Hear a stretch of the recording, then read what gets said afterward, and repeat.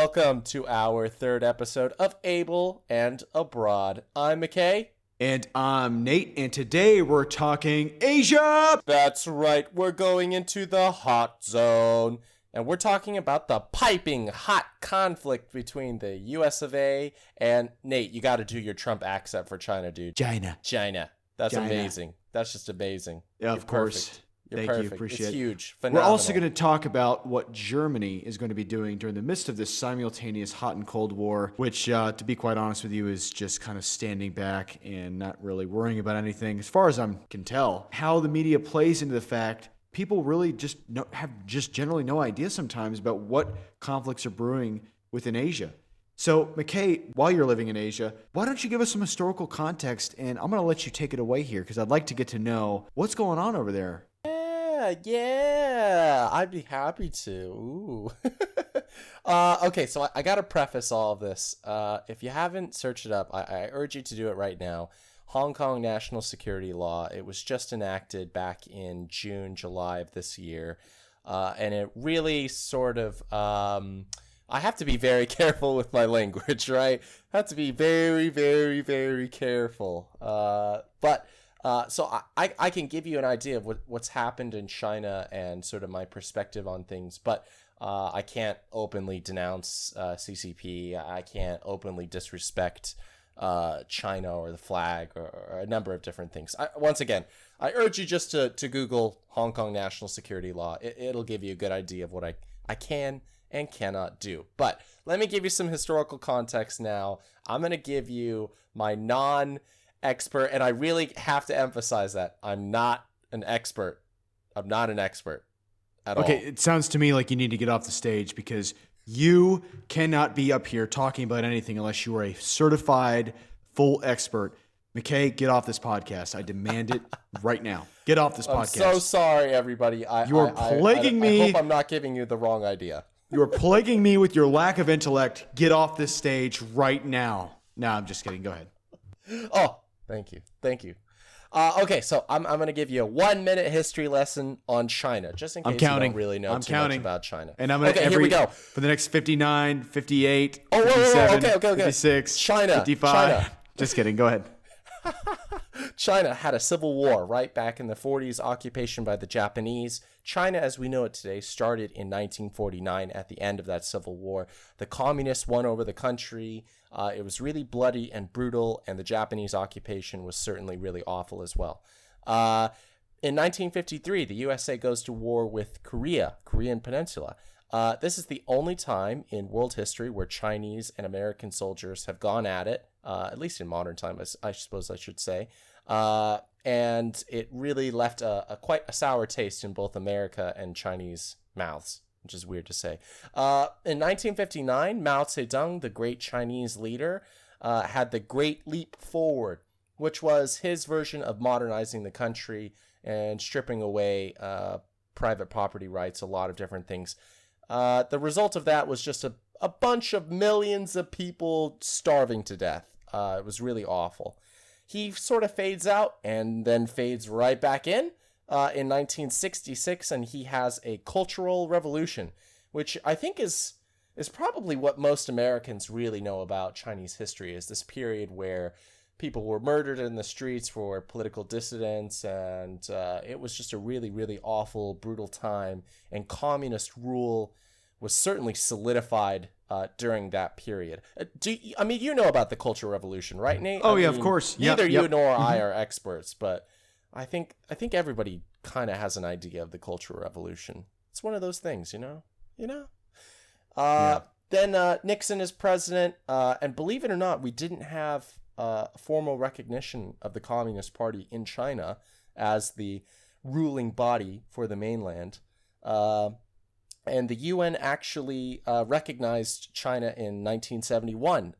Then things heated right back up, and we didn't actually talk to them again until 79. So we had 8 years of silence there. So not so good. By the 80s, there was a huge economic boom. China really is born as this manufacturing giant. In the 90s, continued to take off. They have the creation of the special economic zones, which sort of act like free market capital areas within China located around major cities. Hong Kong, as it plays in 1997, of course, Hong Kong gets its special administrative region status, and it's given formally back to the Chinese from the British. And those talks were actually held in the mid-'80s. So, not everything about China was done in the 90s, to make it great. It really started in the 80s. And then China, I guess, really became a superpower in 2001 when it entered the World Trade Organization. And that pretty much brings us up to today, which I'm omitting quite the amount of important details and important facts. So I encourage everybody to search up Chinese history in modern times. Fascinating stuff and really relevant. Wouldn't you agree? Yeah, absolutely. It's been completely, I guess the word to use is relevant, right? But right, totally. The question for you, what has been the biggest change from what you've been able to read in history from when the British owned and occupied Hong Kong to when the Chinese took it over as, what was the words you used, the special economic zone? Yeah, those special economic zones. Those, I think that really is, there's a phrase in China. They talk about Chinese communism. They talk about specifically the economics behind it. And they call it socialism or communism with Chinese characteristics. And this is such a fascinating phrase to sum it all up, because when you look at the mainland, it's huge. I mean, it is a huge country. There's so much land, there's so much agriculture and manufacturing. And you have these special economic zones that are major cities, millions of people. We're talking like maybe not New York, but around the population of New York. You've got multiple cities that are that size in China. Interesting. So, yeah, these cities are sort of autonomous economically, and you're able to start a business and sell your goods and do trading with the outside world. And granted, there's a lot of communist control over it, but still, the fact that they even have these cities in the first place is fascinating. Mm-hmm. Certainly is communism with Chinese characteristics. I'm really, really curious, and I think our audience would be curious to hear, and I know you have to be very careful with what you say here, obviously, and most people probably know about it. It's this new special law that is now in place where Hong Kong's autonomy is really, from what it looks like, no longer valid when it comes to certain punitive, criminal, even judicial action. The mainland is now, I've heard, taking care of some things. Is this true? In a way, yeah, certainly. Once again, I have to be really careful with what I say for it. Because and if you want to leave it at that, that's totally fine. Yeah. No, I think I can speak a little bit more on it. The law is really vague. It was not written by Hong Kong legislators. It was written in Beijing and also instituted in Beijing. The law actually came into effect without anybody in Hong Kong even reading the law. So take that as you will. And since a lot of the press, a lot of public figures have stated that it has chilled free speech. Wow. And in some ways, I certainly think that that may be the case. It's pretty fascinating to witness a city where the central government really wants to take a more active role in its day-to-day measures. Because, I mean, if you can imagine, as I was talking about the special economic zones, Hong Kong is just another Chinese city. The population is comparable to a lot of other cities in China, Shanghai and Wuhan and Guangdong, Shenzhen. I mean, really, this is just another Chinese city to the central government. But this law certainly wants to inspire a more patriotic fervor for the Communist Party and for China, I think, in general. So it's retroactive. It's proactive. In fact, 2 days ago, they started a phone call tip line for you to anonymously report your neighbors and fellow countrymen and foreigners who may be breaking this law in any way. And I think there's already been 1,000 calls to it. So. Wow. So yeah, a lot of people are saying that this is going to rip apart the fabric of Hong Kong society, but only time will tell. Only time will be able to tell. That's just Um, crazy. yeah, it really is. And I think it's interesting that not. I think some press attention has been brought to it in the United States, but I think that sort of blends in with the whole U.S.-China media thing that's happening. I don't know, Nate. Did you hear about the Ronald Reagan carrier group that was in the South China Sea there, that's been patrolling around, watching Chinese interests in the South China Sea, got orders in October to sail up the Taiwan Strait? I remember we talked about this, did we not? Yes, we did. I was going to mention. So a couple weeks ago, I believe we were recording recording one of our most recent, our last episode actually. Right. We discussed this very issue, and it's really incredible because before you mentioned it, I heard nothing. No American news outlet had said anything. No German news outlet had said anything, and it was really kind of invisible to the public eye. At least from an American perspective, just from having to do research. If I'm not mistaken, I think the BBC was the only thing or only news agency that was reporting what was going on. Yeah, certainly the biggest one. But with the election going on and all the different news that surrounds that, it's been really just kind of left out of sight, out of mind. And so when you mentioned it to me, I looked it up, and I was like, wow, like this is going on, and not a lot of people know this is what's been happening, and it's recurring themes from what Certainly. it seems like. Not saying not to go too specific into details on it. We just know that the Reagan fleet, as you said, has been kind of patrolling that area, making sure, kind of keeping the peace, if you will. The sort of military action's been done, but it's just very interesting to read about and see, and it's really just so interesting because you go back to, like, we were discussing, I think around that time a couple of weeks ago, the Vietnam War, and we talked about how how that war started. And McKay, you know how that war started, right? Indeed. The Tonkin Gulf incident. Really fascinating and surprisingly relevant to this carrier group going up the Taiwan Strait. I mean, you've got China with its 2.8, probably more now, million person army, and you've got a bunch of these missiles, you've got troop movements, you've got equipment, planes, you name it. They're all doing military exercises from the mainland, preparing for an invasion of Taiwan. And then you've got Taiwan on the opposite end, who's pretty much doing the same thing. So then you throw the U.S. into the middle of it, quite literally, and you have the real possibility of an accidental war, so to speak, like the Vietnam War. If you don't know much about the Tonkin Gulf incident, it's really interesting. But the basics of it is, it's a military mistake that happened. There wasn't, as far as the facts are understood, that there wasn't actually any real military conflict out in the Tonkin Gulf incident, and really the Vietnam War was started on accident. So if you can imagine, had something gone wrong with this carrier group, I mean, it would be full out open war.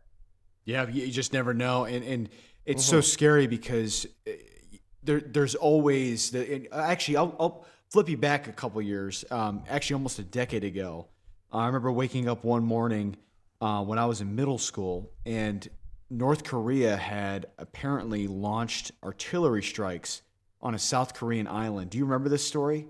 It was crazy. Yeah. It was like out of nowhere, and it was really just out of the blue. I mean, there was no reasoning behind it from what it seemed like. I still don't even know the full story on that. But I remember the headlines were, North Korea attacks South Korea, and you're just like, okay, what's going on?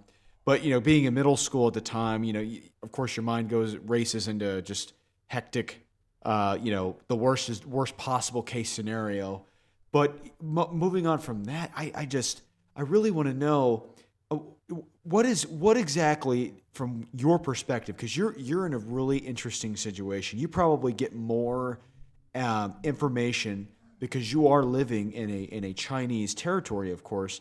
And I know you can't really go too deep into details on it or your thoughts on it, but talk about some of the things that that have been going on with Chinese activity that you're aware of, and I think most people probably have heard but don't know too much about. China really has not done a very good job at making friends with the rest of Asia. You've got Hong Kong and Taiwan, of course, big hotspots there. The South China Sea, artificial island building there, part of their quote-unquote 9-dash line, which extends their property rights into the Pacific Ocean and extends all the way south almost to the coast of the Philippines. And in traditionally Vietnamese and Philippines and other Southeast Asian nations there, their fishing territories and their oil rights. I think it's really about oil. So Obama started the Freedom of Navigation Act, and that was sort of a counter to the Chinese building these islands at the protest of the Vietnamese and the Filipinos and the Malaysians and countless other nations as well.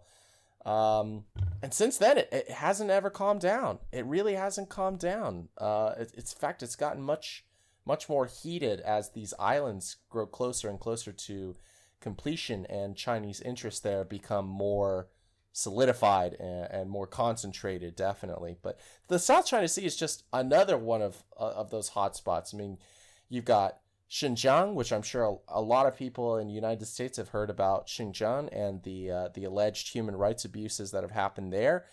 Tibet, which was annexed by China way back in like 1951. But Tibet, of course, always comes up. The Dalai Lama is still a very relevant figure today. And then India, I think more recently, India with its banning, I think it's 118 Chinese apps. That wasn't too long ago. That was just September. Wow. So, yeah, and you've got the whole... In fact, I'm not even sure this is really being reported on in the United States so much, but the almost armed conflict between Chinese and Indian soldiers over the line of control there at the north border of the country, which is this very vaguely defined territory line between China and India. And not a lot of people really know that that's been going on.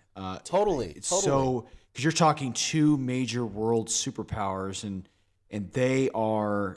I guess it seems like they're not very friendly with each other, which is kind of a scary thing, especially with the current any state world of affairs. You know, it doesn't even have to be now, but any time in our time in our present, it's just crazy. You know, going back to the artificial islands. I don't know if you knew this, but the UN recognizes several hundred miles off your sovereign coastline as water and territory that you own, and then the rest is international water. You know.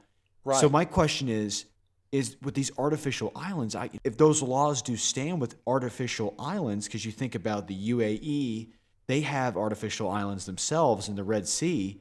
Yes. What does that law apply to any sort of the islands that have been built? And if so, can China stake claim to the hundreds of miles or whatever the distance exact? Because I don't know the actual exact distance.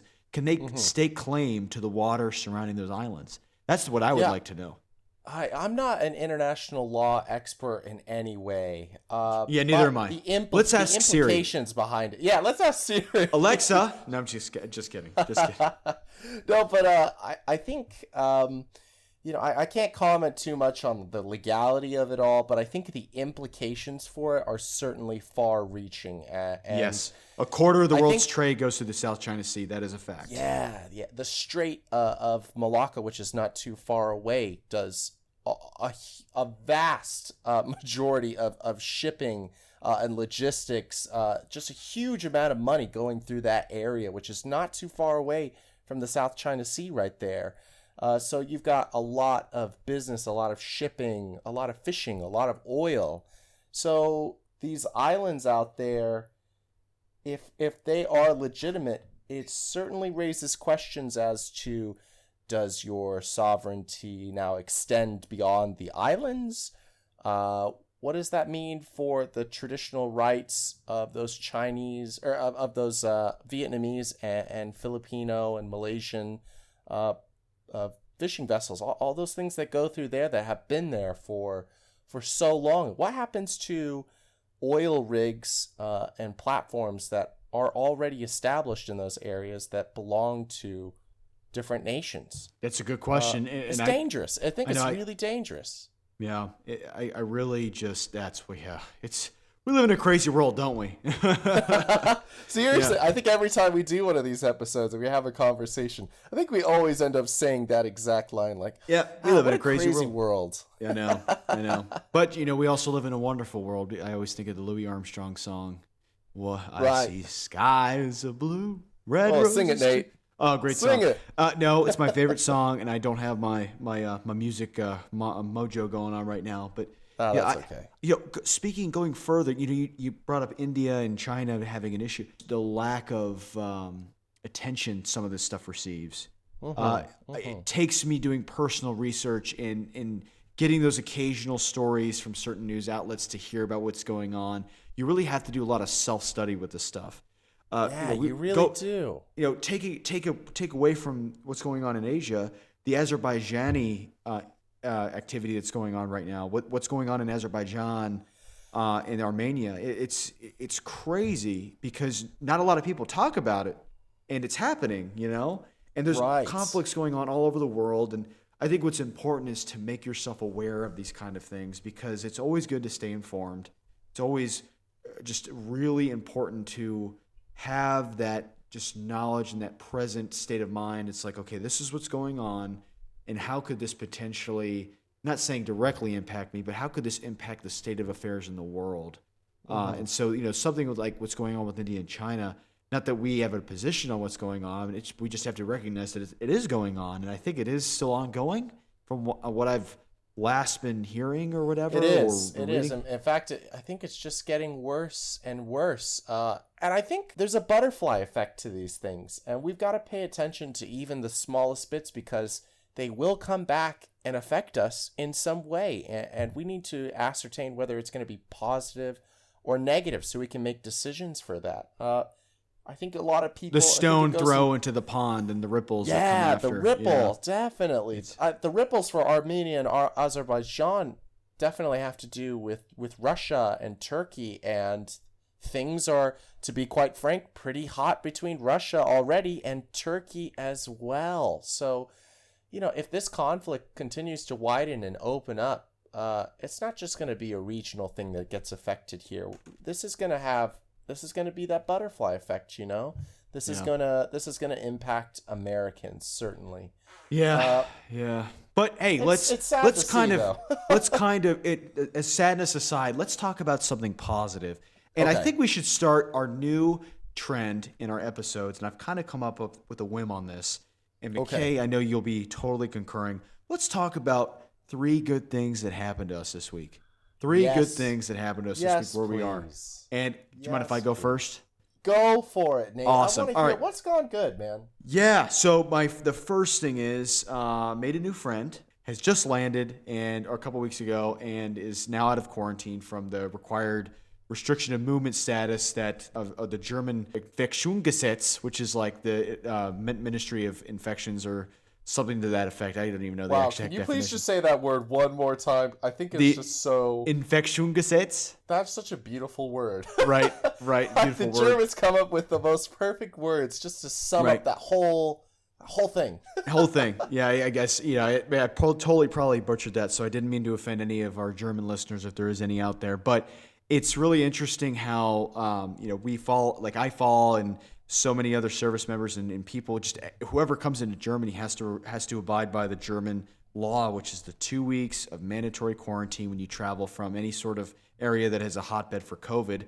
Talking more about COVID, of course, we don't. But going back to the positive. So new friend, showing them around, and we went to a couple stores, look at furniture and stuff to help them get acclimated to Germany. Second thing, I started a new job. So I transitioned from my old job doing automation stuff to another job, which is completely to do with networking. So, and by networking, I mean literal like computer networks. So that's exciting. And then the third thing that's happened is my Pittsburgh Steelers beat the Baltimore Ravens. And I love my Pittsburgh Steelers more than anything. So I apologize to those Ravens fans or whoever doesn't like my team out there. but that made my week. Let me tell you, McKay, that made my week. Anyway, Congratulations. thank you. Congratulations. Yeah. Now let's talk about 30 bad things that happened to me this week. I'm just kidding. Go ahead. Let's go ahead and get your 3 good things that happened this week. Let's go. Let's hear 'em. All right. Let's begin. I think the best thing that happened to me all week, I guess it kind of reaches a little bit into last week, but Halloween. I think this is my first real Halloween in Hong Kong, and it was so cool. Most of the city doesn't celebrate. There's 2 big areas, a bar and pub district called Lan Kwai Fong. I'm butchering that name, of course. And then there's an island that is sort of a home to a lot of expats or people who have come from their home country and made Hong Kong their new home. A place called Lamma Island. Beautiful, really cool to see everybody out on these really tight, narrow streets. Every shop gives out candy. Just so much fun, you know? I feel like I haven't had a Halloween celebration in a while. So, speaking of Halloween, I have to mention, this is also Please. probably should have been mentioned. I was a literal minion from Despicable Me for Halloween with an inflatable I've seen pictures costume. of it. And if anybody hasn't seen pictures of it, please, you gotta go. You gotta look on our at this Instagram. thing. We'll put it on our wanna Instagram know. page. Yes. We'll put it on our Instagram page. The German children that I saw who were so happy and enlightened because just so everyone's tracking, Germany is now under their second round of mandatory quarantine. All businesses are not allowed to take, well, restaurants, I should say, are not allowed to take people in to eat in their restaurants, and a lot of things are closed again. But to wear in that costume and run around and take pictures with kids, they really, really appreciated it. And funny enough, I was pretty protected from COVID. I was completely encased in a really what looked like a hazmat suit. It was Was pretty it hot in there? Oh, it was hot as heck because you're walking around all day long, and it's like, oh my gosh. But it was really No funny. ventilation, just this giant hazmat minion suit. Funny story I have to mention. My buddy, Please tell me. who is a fellow Army officer as I am, has a retired military working dog.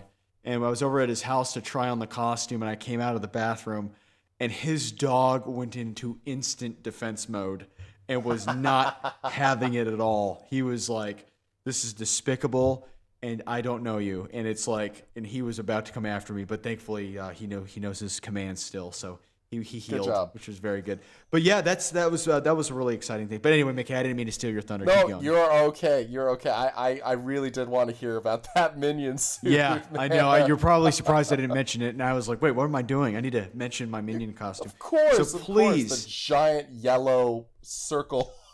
Yeah, it was really hard to see out of. My friend was there to help me, and thank God she was there. But anyway, keep going. I'd love to hear more. Okay, yeah. I think this one's not so important. I got some good sleep this week.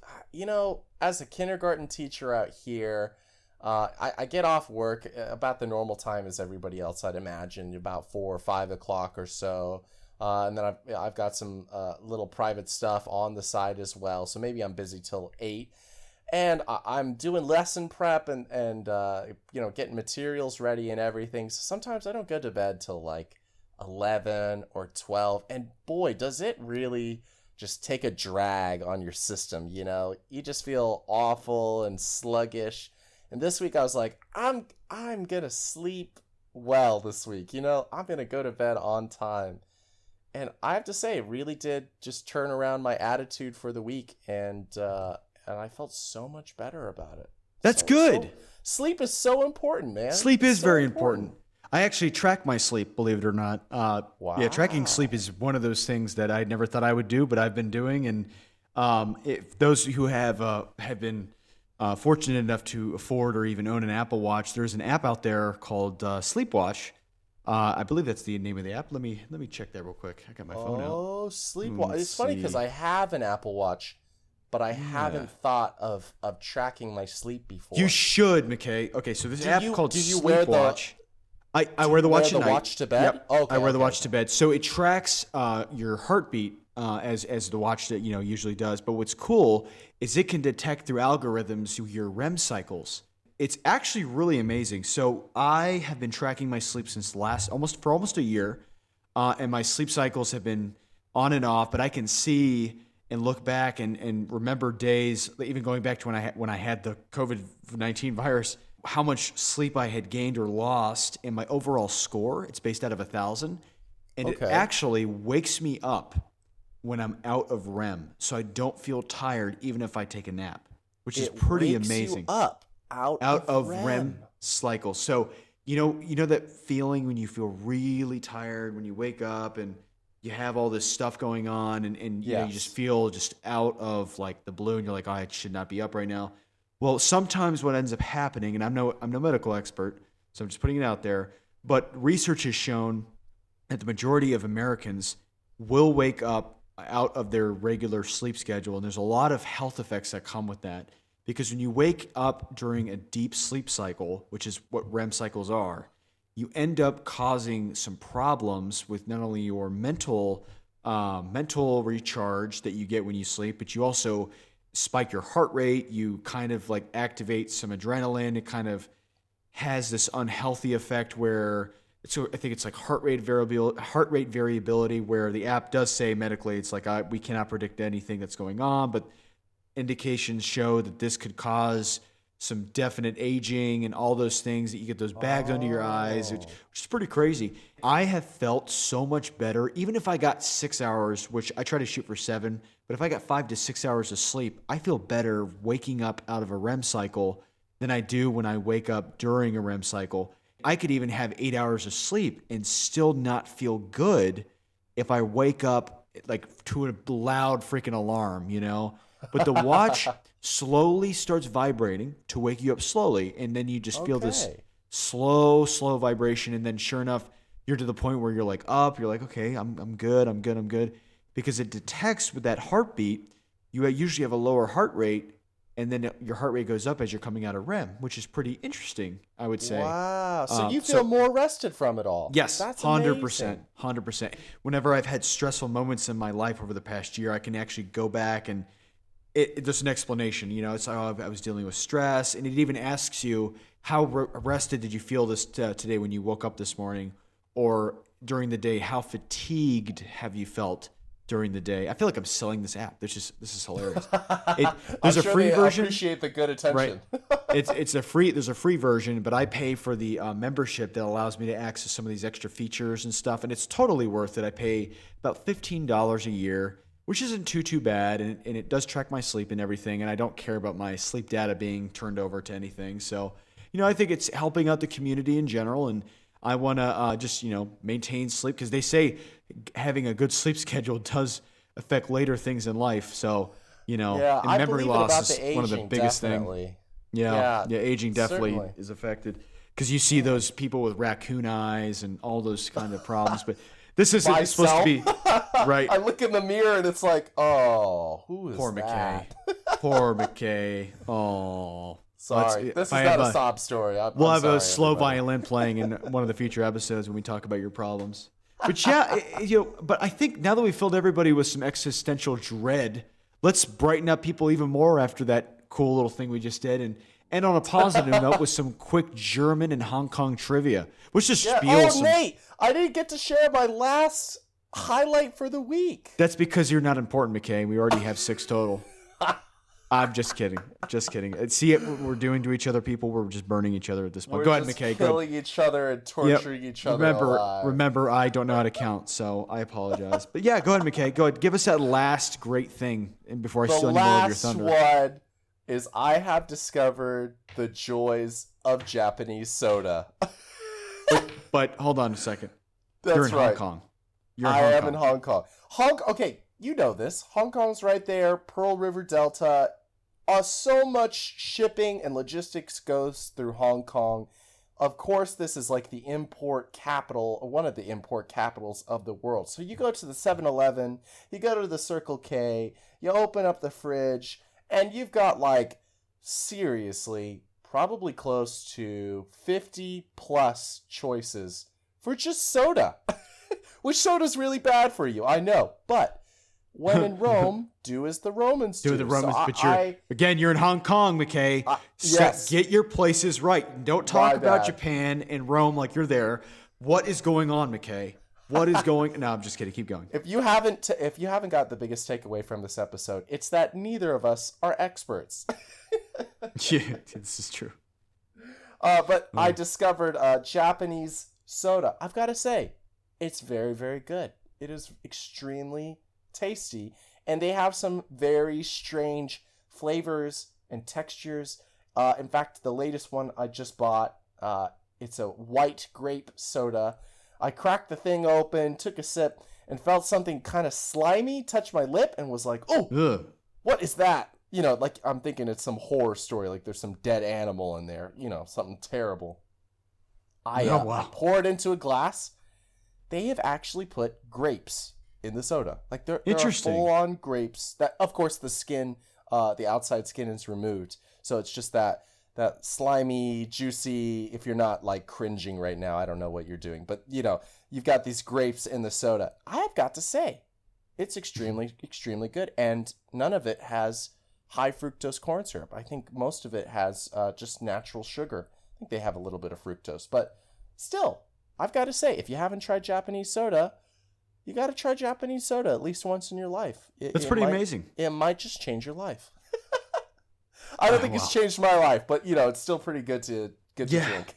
This is very true. But hey, let's do the trivia. Let's do it. Trivia. Okay. All right. I'm not gonna lie. I have no questions prepared, so this is gonna be just stuff off the top of my head. All right. I'm just gonna throw it at you. Okay. That's okay. Let's see. That's okay. All right. So I don't know what kind of questions to ask you, to be honest. But let's just say screw it and go. All right. Here's my first question for you.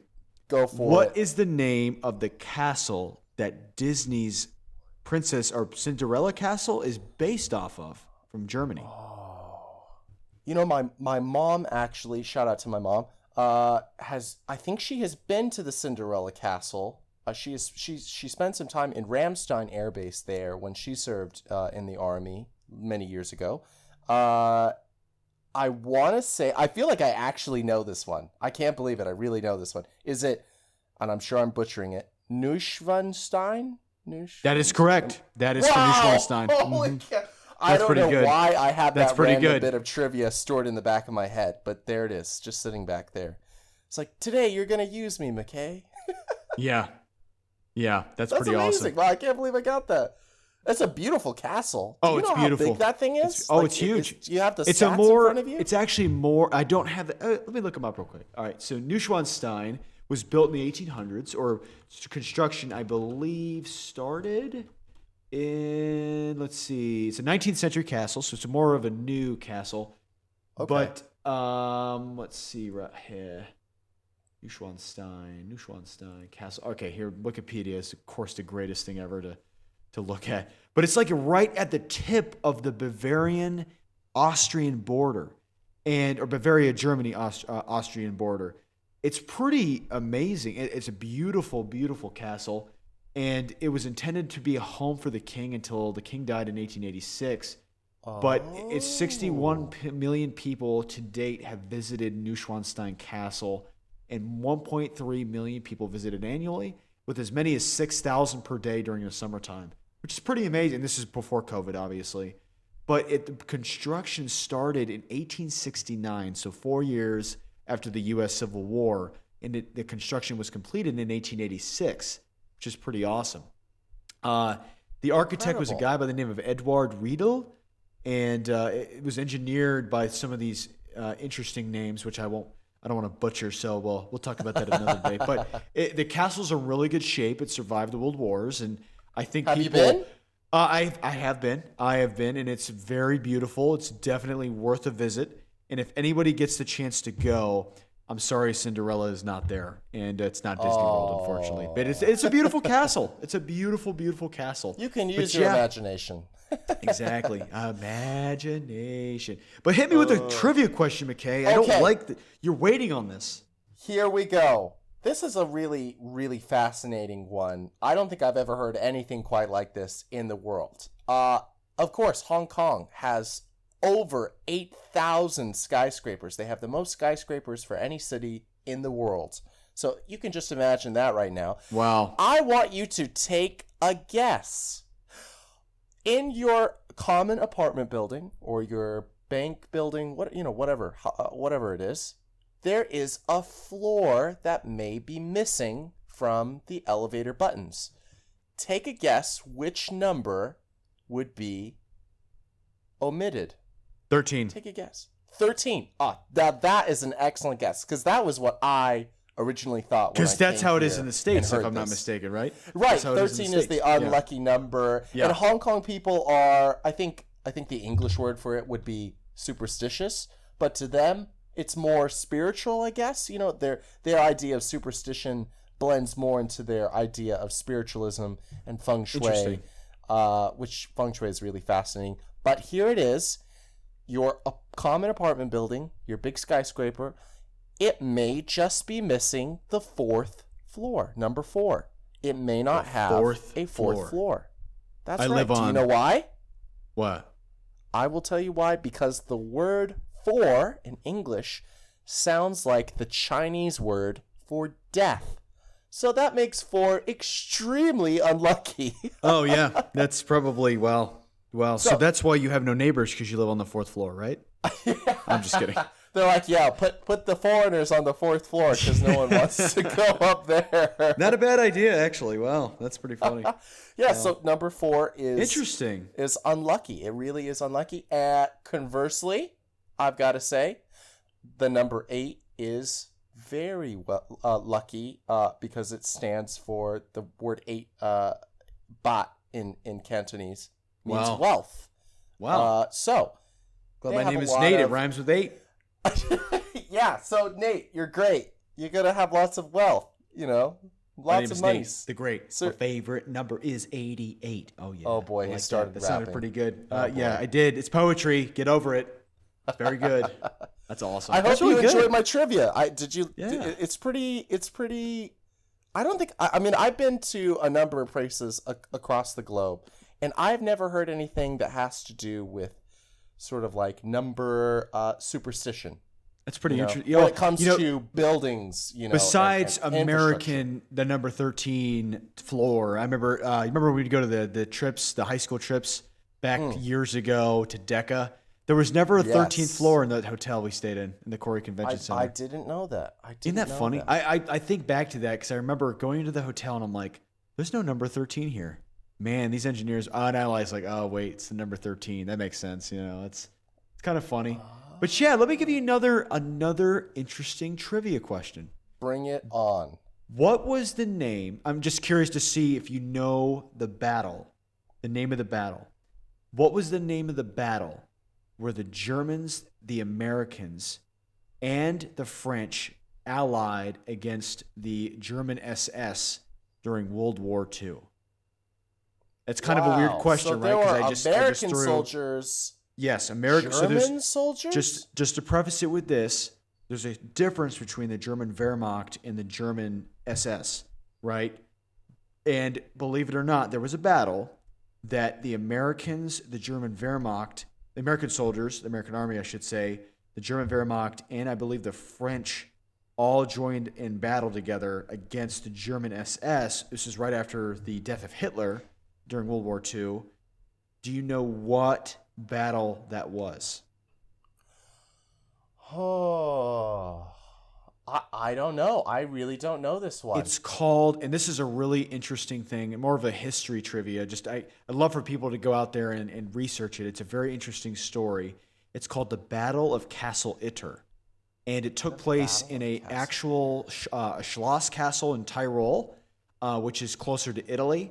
And it had been housing political POWs from the war where the Germans had held them in this castle, political opponents such as like the French Prime Minister or French President, I believe, during the war, and all these other top political elites. And the German SS was ordered to go in there and basically destroy everything.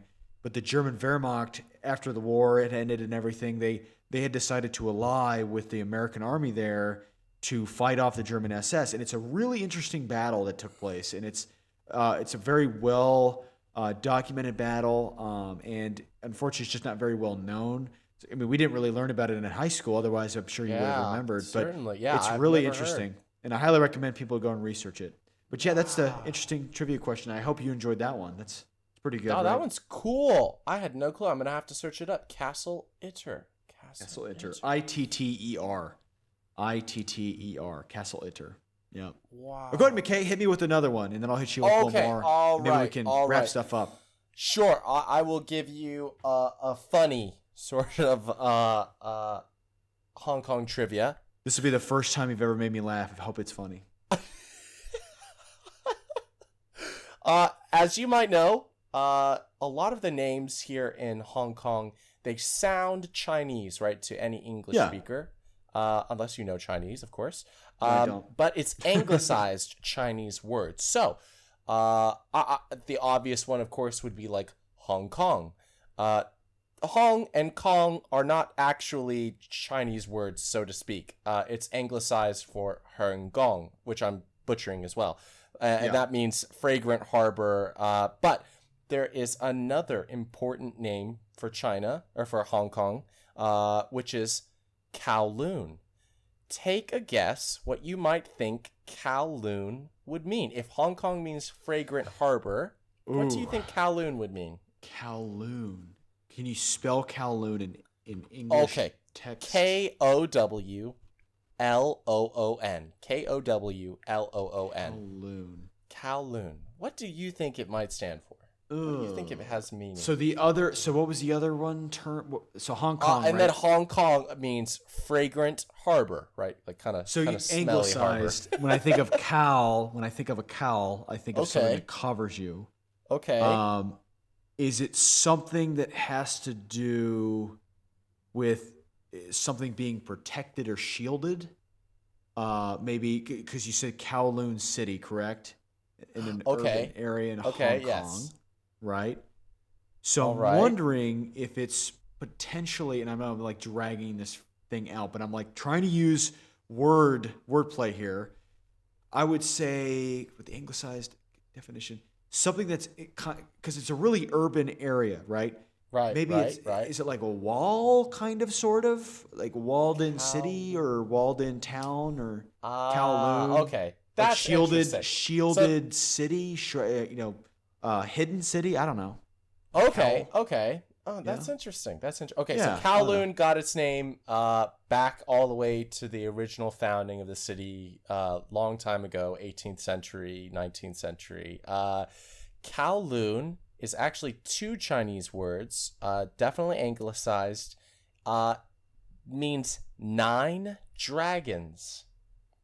Interesting. 9 dragons. Cow, or Gao, which is 9 in Cantonese, and Loon, which is not a Cantonese word, but Long means dragon. So it means 9 dragons. And I think the tale is, as I understand it, is that a young emperor came to Kowloon and noticed that the area has 8 prominent hills. And so he named it 8 Dragons. 8 Batlong. dragons. Interesting. Yeah. And one of his servants reminded the emperor that he is also a dragon. So it makes 9. So 9 dragons. Yeah. Interesting. It's now, interesting, Speaking of dragons, and I know you're a fan of this game, Skyrim. Okay. I always think of Skyrim. To all of our Skyrim fans out there, my heart is with you. But I have to ask you, because I think of the dragon in Skyrim. Is that the European-themed dragon? That is the European-themed dragon, correct? Yeah. So the Asian dragon is very thin, long, snake-like, and majestic. Snake-like, right? I mean, not in a bad way, but long. Serpent-like. Serpent dragon. So my question is, would you ever try to think of a battle between one of those Asian folklore dragons with a European folklore dragon? Wow. What kind of carnage and destruction you'd see? Just food for thought, right? Next week on Hollywood. Abel and Abroad. Hollywood. Next week. Yeah, there you go. Hollywood, I hope you're paying attention. We've got a great movie pitch for you. It's Godzilla, but it's better because it's dragons. If Godzilla could fly, we are all done for. Oh, my gosh. But let's go ahead and go to the next question, which, by the way, your last one was really good. I got to top this one. Okay, here we go. Okay. All right. So here's my question is, what German city, all right, what German city hosted the what's it called? The Olympic Games most recently in history? What city in Germany hosted the? No, that's not a good question. Never mind. Oh, come on. I think I knew the answer to that one. But it's probably Berlin, actually. I don't even know the answer to that question. It's Munich. Was it Munich? Oh, the Munich Olympics. Yeah, that's right. Yeah. I'm uncultured. But I feel like if we talk about the Munich Olympics, it probably won't end on a positive note. Okay, hold on. I got this. Let me think. Just trying to think. If you were to, hold on, guys, I'm sorry. This is like this is on the fly. I'm trying to do some MLK. It's okay. From the heart. While Nate is thinking of one, I'll go with one real quickly. Okay. Mine's super simple. I'll give you 3 options. Hong Kong, the island, of course, steals the limelight. It's the beacon on the hill for Hong Kong. When people think of the city skyline, they think of Hong Kong Island. Of course, there's the new territories, and there is Kowloon as well. But Hong Kong actually has a number of smaller islands. I mentioned one of them earlier, Lamma Island.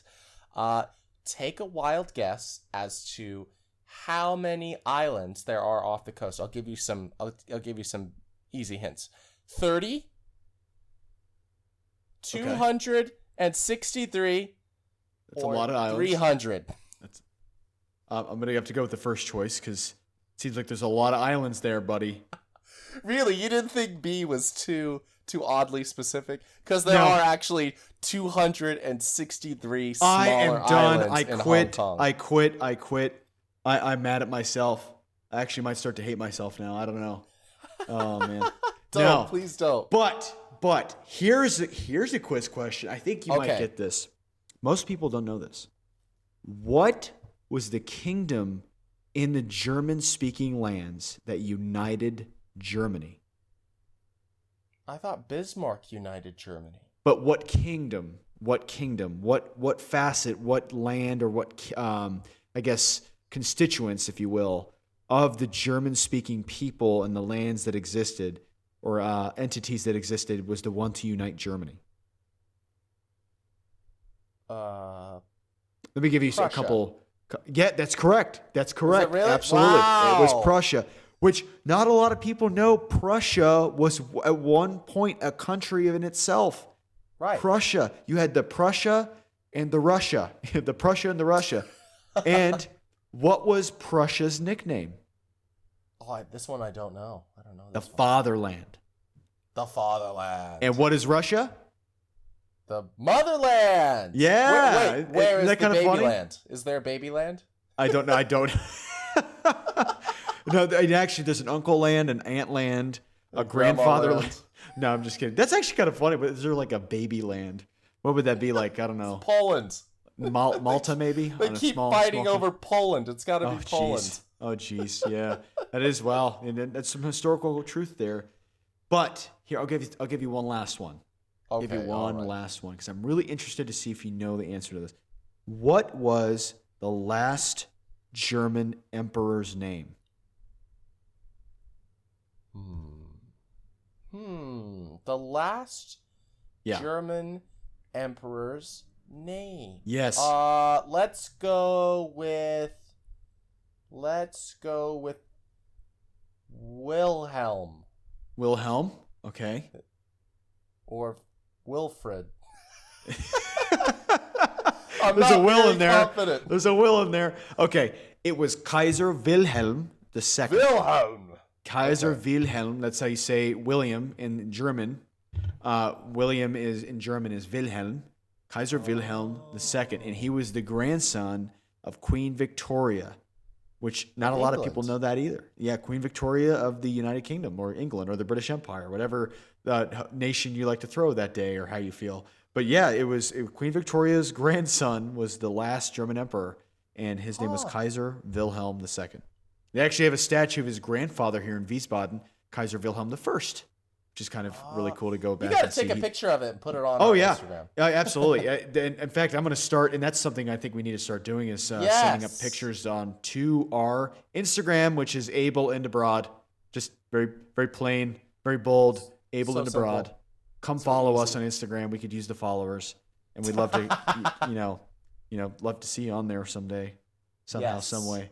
Please. But yeah, I think McKay, think we're about done here, right? It's time I for us to think say we goodbye. I think it's time for us to say goodbye, and we'll catch you on the next edition of Able and Abroad. Okay, let's try this one more time. Ready? Okay. Ready? All right, 3, sorry. 2, 1. Able and Abroad. We totally butchered that again. We're going to get this, folks. It might take 30, It's okay. 40, I think it's 700 episodes, but it was...